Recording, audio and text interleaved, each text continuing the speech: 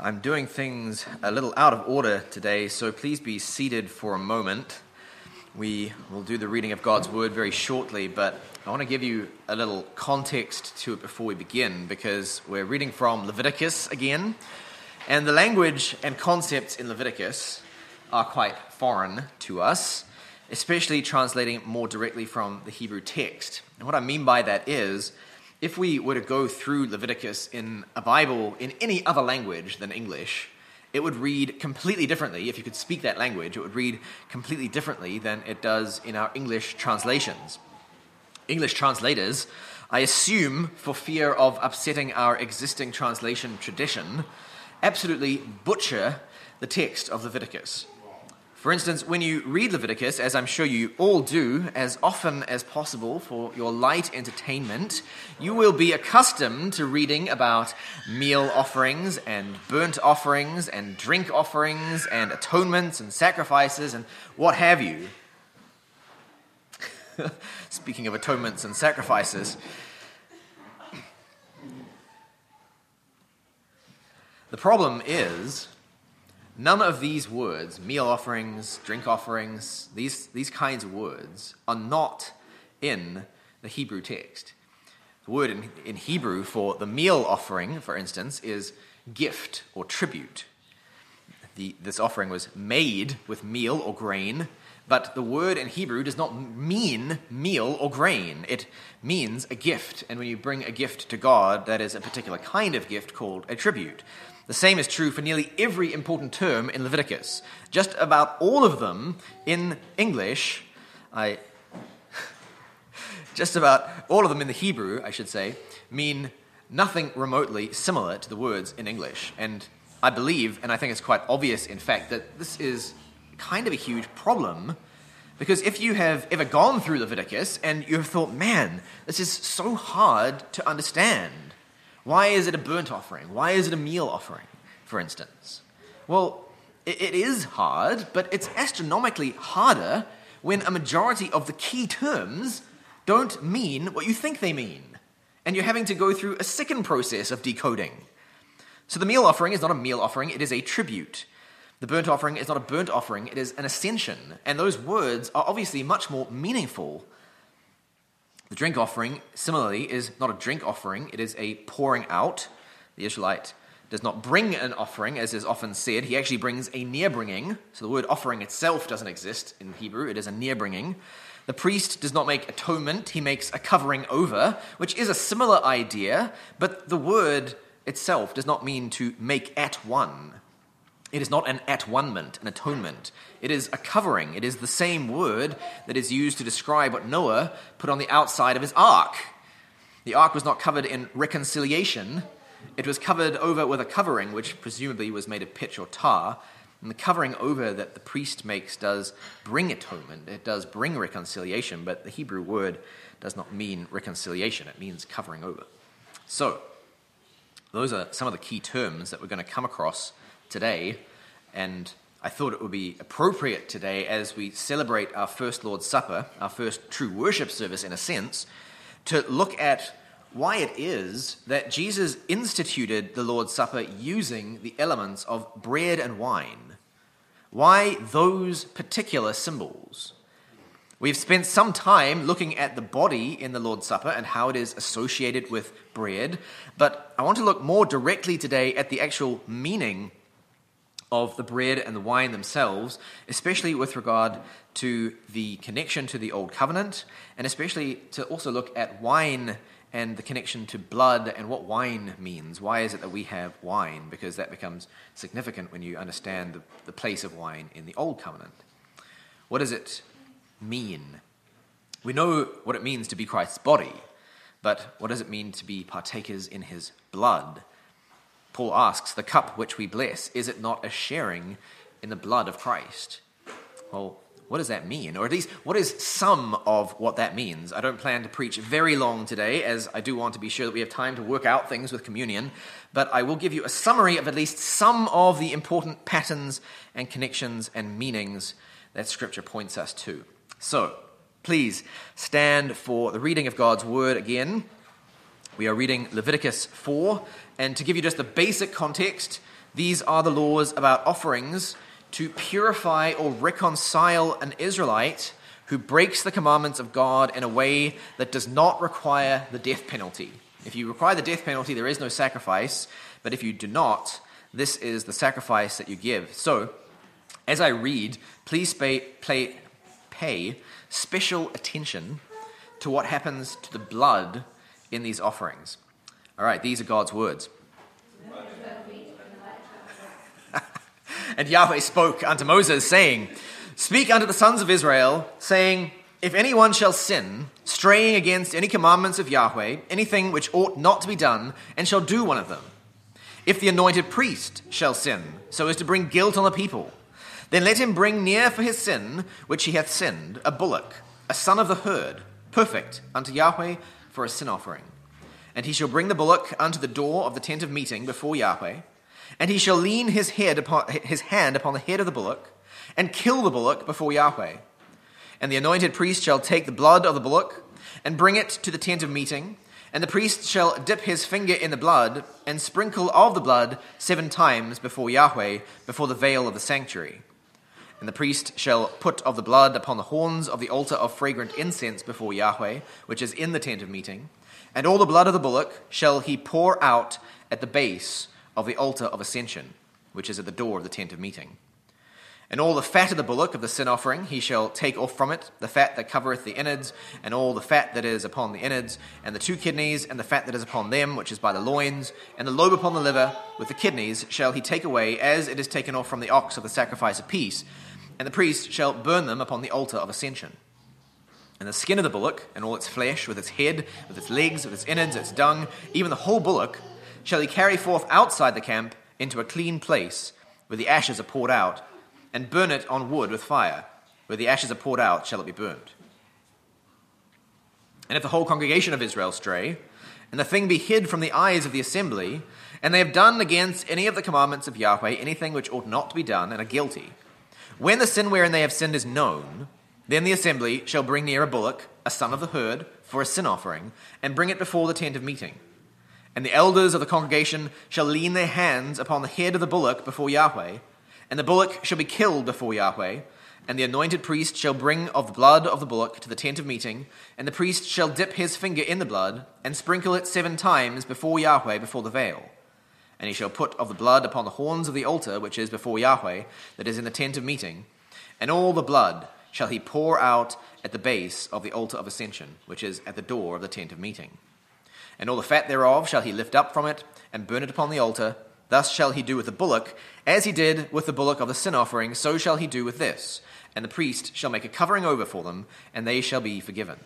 And he shall carry forth the bullock without the camp, and burn it as he burned the first bullock. It is the sin offering for the assembly.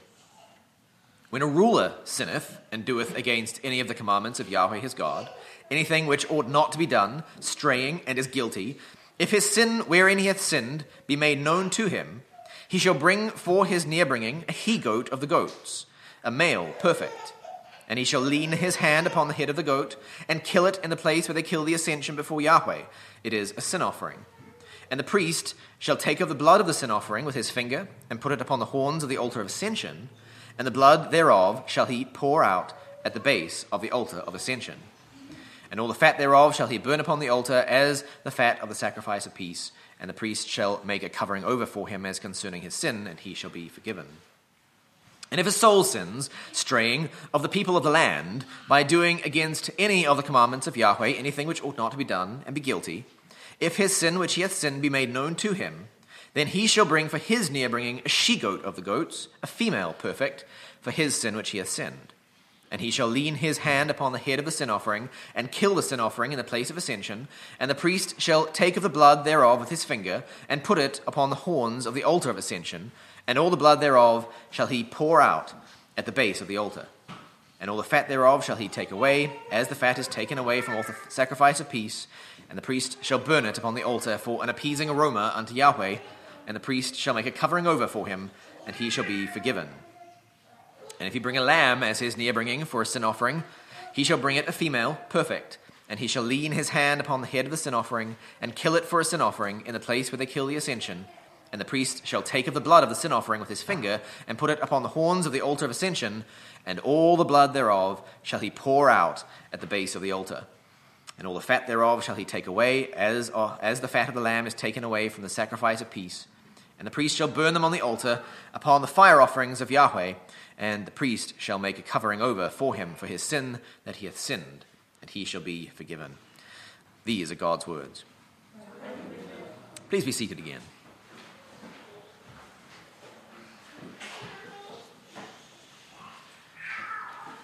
I trust by now that you clearly see how it is impossible to understand the liturgy of the New Covenant, which is the fulfillment and fruition of the Old Covenant worship, and especially the Levitical sacrificial system, without understanding the Levitical sacrificial system itself. The book of Hebrews, which is the most comprehensive explanation of New Covenant worship, is basically incomprehensible. You cannot understand it if you don't have a good grip on Old Covenant worship. And I must confess to you that I do not have a good grip on Old Covenant worship. I would say that my grip on it is barely adequate, which is one of the reasons that I'm only going to offer you a summary today. I have made it my business during this sermon series to diligently study the worship of the Old Testament, but this is not something that anyone can become expert in doing just a few months of very part-time reading, I'm afraid. So what I present to you today, I present meekly, knowing that it is by no means the full picture. But with that said, let us devote ourselves to uncovering some of the mysterious meaning that is bound up in bread and wine and bodies and blood. Where I want to start is by looking at the relationship between bread and wine in Leviticus. Do you remember when we looked at the Lord's Supper as a covenant memorial? I told you that the old covenant sacrifices were memorials before God. That is, they brought to his remembrance his covenant with his people. They were a reaffirmation or a reenactment of that covenant. Well, this is true, but I was a little imprecise at the time that I told you that. The memorial offering is actually introduced and explained in Leviticus 2. I'll read you Leviticus 2, 1-3. When anyone brings near a near-bringing of tribute unto Yahweh, his near-bringing shall be of fine flour, and he shall pour oil upon it, and put frankincense thereon. And he shall bring it to Aaron's sons the priests, and he shall take thereout his handful of the fine flour thereof, and of the oil thereof, with all the frankincense thereof. And the priest shall burn it as the memorial thereof upon the altar, a fire offering of an appeasing aroma unto Yahweh. And that which is left of the tribute shall be Aaron's and his sons. It is a thing most holy of the near-bringings of Yahweh made by fire. Now, twice more in Leviticus 2, and then throughout Leviticus and Numbers, this particular near-bringing, this particular offering, is referred to as the memorial. Or more specifically, it is the tribute that is brought, and then part of the tribute is taken out and is put onto the fire as the memorial. Specifically, this is an offering where you mix flour and oil, which makes bread, and then you add in incense, so it creates a kind of flagrant flatbread, and you burn it on the altar. That is the memorial, and it is so holy that only the priests can eat it. The other sacrifices are not per se memorials, but rather they are offered with this memorial. Numbers 15 establishes a custom for all Israelites to always bring flour and oil for a tribute every time they offer an animal. So the tribute, which is this memorial, was offered with the other sacrifices. And so all of the sacrifices were therefore associated with it. They essentially became memorials. They were made into memorials by the memorial going up with them. But it is the bread itself which is the memorial. Now, I know that keeping all the offerings straight in your head is not easy. So think of it this way. The memorial was offered as you symbolically ascended into God's glory cloud and as you ate with him. But you did not eat the memorial itself. Now, alongside this, Numbers 15 also establishes that Israelites should offer wine along with the bread of tribute, this memorial. But the notable thing about the wine was that it was poured out. English translations call it a drink offering, but as I said, the Hebrew literally says a pouring out. So not only did you not eat the memorial bread, you could not drink the wine that you offered either. You had to pour it out for God. Now here is where this gets quite interesting. The priests could eat the bread because it was holy, but even they could not drink the wine because it was poured out. You couldn't drink it if it's poured out. And in fact, the priests were never allowed to drink wine while serving in the temple. Speaking to Aaron, God says in Leviticus 10, "Drink no wine nor strong drink, thou nor thy sons with thee, when ye go into the tent of meeting, that ye die not. It shall be a statute forever throughout your generations." So here it is established for all generations of the Levitical priesthood that if they drink wine as they are eating with God, they are going to die. Now here we have the first set of connections, and let me spell them out for you so that it's really clear. The bread is a memorial, and it is so holy that only the priests can eat it. The wine is poured out for God, and if even the priests drink it, they die. Now let's compare that to the new covenant.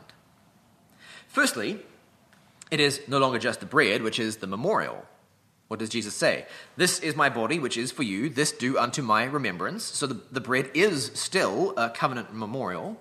But in like manner also the cup after supper, saying, "This cup is the new covenant in my blood. This do as often as ye drink it unto my remembrance." That is, as my memorial. "For as often as ye eat this bread and drink the cup, ye proclaim the Lord's death until he comes." So the wine too is a covenant memorial, a sign which brings the covenant to God's remembrance. But more importantly, the bread can be eaten by who? We all eat the bread. Even the children eat the bread. We are not allowed to eat, we all are allowed to eat the most holy bread. In other words, we are all holy in the same way that only the priests of Israel were holy. Remember, the common man could not eat this bread because it was most holy, meaning that it was close to God. It was associated with the holy place, which was God's house. And so only those who were holy, those who had been authorized and gone through the correct procedures, who had access now to God's house, were able to eat it. If you were not authorized to go into the holy place, you had better not eat holy stuff because it will burn you up. You can't get that close to God. It's too dangerous. And in fact, in other places in Leviticus, we see that people who accidentally touch these holy things have to wash themselves, not because they have become unclean, but because they have become holy, and they have to return back down to a clean state. It's too dangerous to remain holy. Now you might conclude from this, the fact that we can eat the bread now, that we are all priests in some important way that common Israelites were not. And that is not wrong, but the thing about this is that priests really were defined by having access to the sanctuary. A priest is someone who serves in God's house. He is holy, he has access to the holy place. Access to the holy place, I think, really defines what the priesthood is all about, more than any particular ritual that they do.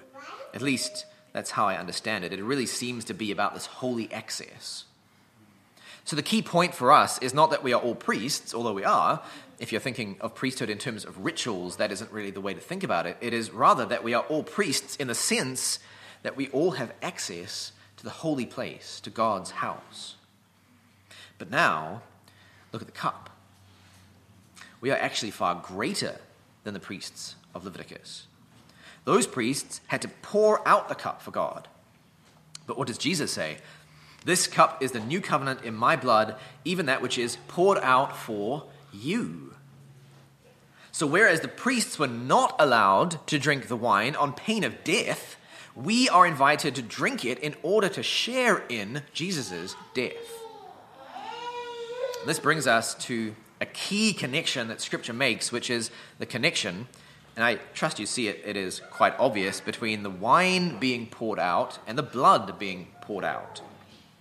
The Old Testament doesn't tell us that there is a connection between the blood that is poured out at the base of the altar and the wine of the so-called drink offerings. But Jesus makes it plain by saying of the wine, "This is my blood of the covenant, which is poured out for many." Now this has to be referring back to the pouring out of the blood of the sin offering against the base of the altar. And if you think about the way that sacrifices were done, this would have been a significant part of the sacrifice. There is a lot of blood in a bullock. It would be gross. Both Leviticus and Deuteronomy help us to understand this imagery by explaining why no one is to drink blood, reiterating the words of God to Noah in Genesis, "For the soul or the life of the flesh is in the blood, and I have given it to you on the altar to make a covering over for your souls, for it is the blood of the soul that maketh a covering over." So the life, the soul, is in the blood, and the blood is the thing that moves around our bodies and makes us move. It is the animating force, physically speaking. This isn't saying that our spirit is contained in our blood, if that's what you're wondering. It's rather saying that the blood is the symbol of this mysterious animating force within us. And in the same way, Deuteronomy warns, "Thou shalt bring near any ascensions, the flesh and the blood upon the altar of Yahweh thy God, and the blood of thy sacrifices shall be poured out upon the altar of Yahweh thy God, and thou shalt eat the flesh." But Jesus says the opposite. Jesus says, "Except ye eat the flesh of the Son of Man and drink his blood, ye have not life in yourselves. For my flesh is food indeed, and my blood is drink indeed." Now this is not directly about the Lord's Supper, but let me suggest that the Lord's Supper is about this. So what does it mean, though? Why are we now to drink the blood symbolically in the wine, just as we eat the bread, which is symbolically the flesh of the sin offering? I think that there is a clear logic to it when you consider what is going on with the sacrifice of the sin offering, which we read in Leviticus 4. Before you slaughter it, you lean your hand on its head. This is just like the laying on of hands that a church does for its elders. It is the same idea. We lean ourselves into the chosen representative in order to impart ourselves into him.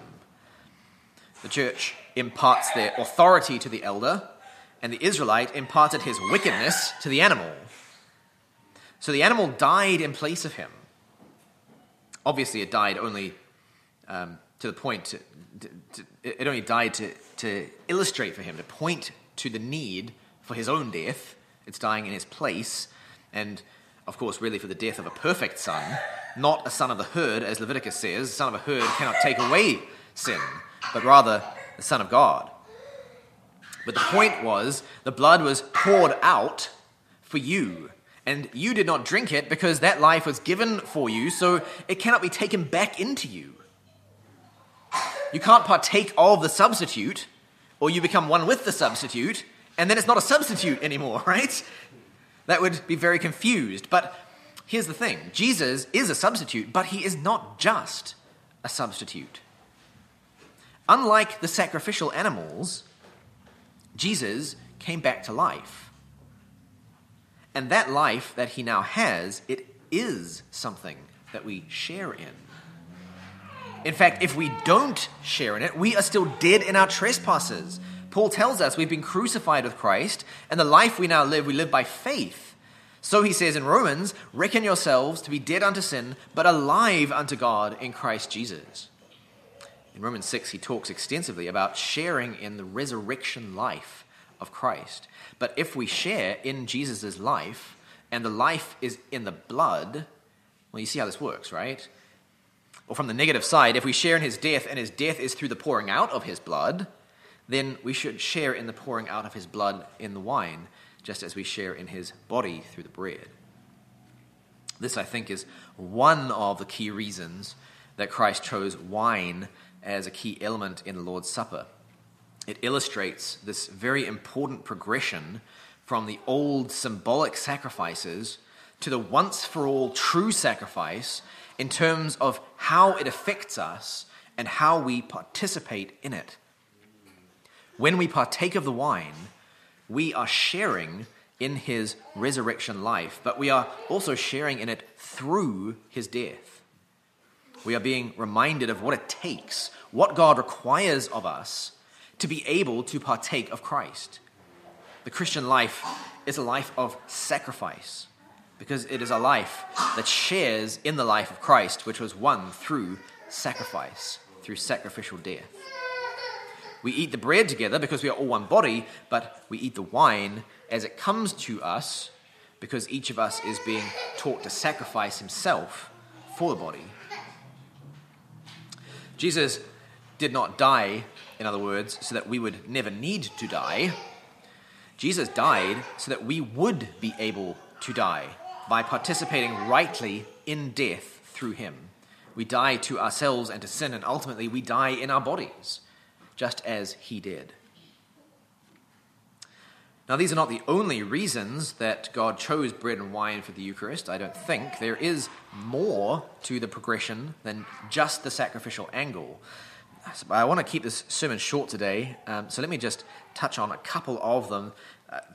Probably the most important to my mind, because it connects directly into the sacrificial angle, is that we are allowed to partake in wine because wine is kingly, and we are a royal priesthood. We are priest kings. We have grown up into wine. Children don't normally drink wine. And under the old covenant, God's people were as children, under a tutor, under the law, as Paul tells us in Galatians 4. Priests are servants. They follow instructions. Kings are rulers. They create instructions. Kings go beyond the law. Now, I don't mean by that they are above the law, but rather that they have developed the wisdom to apply the principles of the law in a way that a priest cannot. A priest is concerned simply with following instructions. What does the law say? Do this, follow the rules. The law lays out for him what he must do. He compares everything to it, and he does it. But kings, well, the law does not lay out everything that kings must do. They must be able to apply their judgment. They must have internalized the law so that they know how to rightly apply it for themselves, because the law itself does not necessarily say. Let me give you an example, in case you think that I'm starting to veer off the theonomic tracks. Think of the first case that comes to Solomon. You will not find in the law of God a section that talks about what to do if two women claim to have the same baby. There is no rule to follow in that situation. A priest would not be able to help you. A king, therefore, needs to be able to go beyond the law in that sense. Not above the law, but reaching into the wisdom that the law has distilled into his heart and drawing out the full implications of the law. Now think about how this connects to wine. Wine requires wisdom to make. It is difficult. My children can make bread because bread simply requires following instructions. You follow the rules, and a child can make bread in a day. It's a priestly function. But wine takes time and knowledge to make. And even if you follow the instructions, what you often end up with tastes a great deal more like vinegar. It takes wisdom and experience to make wine. So wine in this way is kingly, a thing for the fullness of time, for the kingship of Christ. And this is why the first time you see wine in Scripture, do you remember where that is? Indeed, it is Noah. It is connected with judgment. Noah is given for the first time the right to exercise judicial, kingly judgment.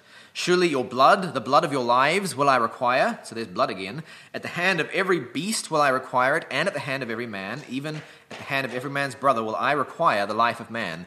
Whoso sheddeth man's blood, by man shall his blood be shed. For in the image of God made he man. That's Genesis 9, 5-6. And do you see what's happening here? Noah is the first of God's kings. Before the flood, there were no godly kings.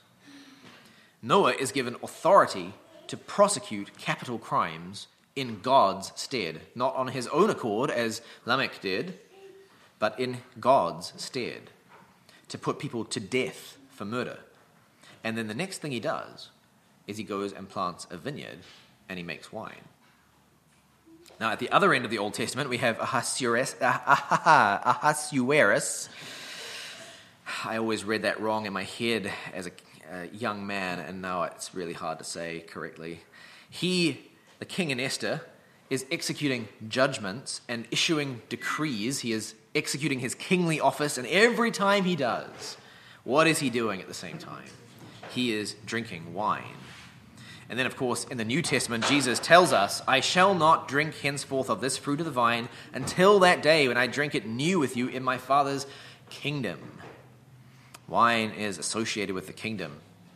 And so, of course, it is associated, therefore, with judgment. Obviously, the blood being poured out is a sign of that judgment. But we also see judgment in the symbol of wine itself, not just in the fact that it's what kings do, they judge according to their wisdom, but also when we look at what happens to people who do not drink the cup of Christ's blood in his kingdom. Do they go without wine? They do not go without wine. Instead, he also shall drink of the wine of the wrath of God, which is prepared unmixed in a cup of his anger. Revelation 14:10. But for us, wine does not bring judgment. Wine brings rest. And this leads on directly from the kingly aspect. A king sits on his throne. We've talked about the importance of sitting before. Ahasuerus is always celebrating and feasting in the midst of his judgments. He is resting even as he works. You don't drink wine at the beginning of the day, right? You drink wine when your labors are completed. So it is fitting that we drink wine as we enter into Christ's rest, whereas the Israelites could not, because that rest had not yet come. They had bread for the beginning of the day, the staple, the basic sustenance that keeps you going to live on, but that was all they had. We have the wine for the end of the day, the thing that brings merriness and thanksgiving. Now, as I say, I want to keep this sermon short, so I'm not going to trace these patterns further. I rather want to explain them just enough that you can see how they tie into this chief pattern that I most wanted to focus on today, the one that I think is of the most theological weight, the most significant for us, the most practical for us as we partake in the Lord's Supper, which is the sacrificial pattern. Yes, the Eucharist is a time of merriment and thanksgiving. This is what Eucharist means, thanksgiving. And yes, the Lord's Supper is a celebration of the rest we have in Christ. Yes, it is a feast for the people of God who have now reached the age of maturity, who are able to exercise kingly wisdom and judgment on his behalf. But most of all, these things all flow out of the fact that it is a participation in his blood poured out in the life of Christ the King, given in death and received back in the resurrection. This is the life that we are called to partake in. This is how we are to live.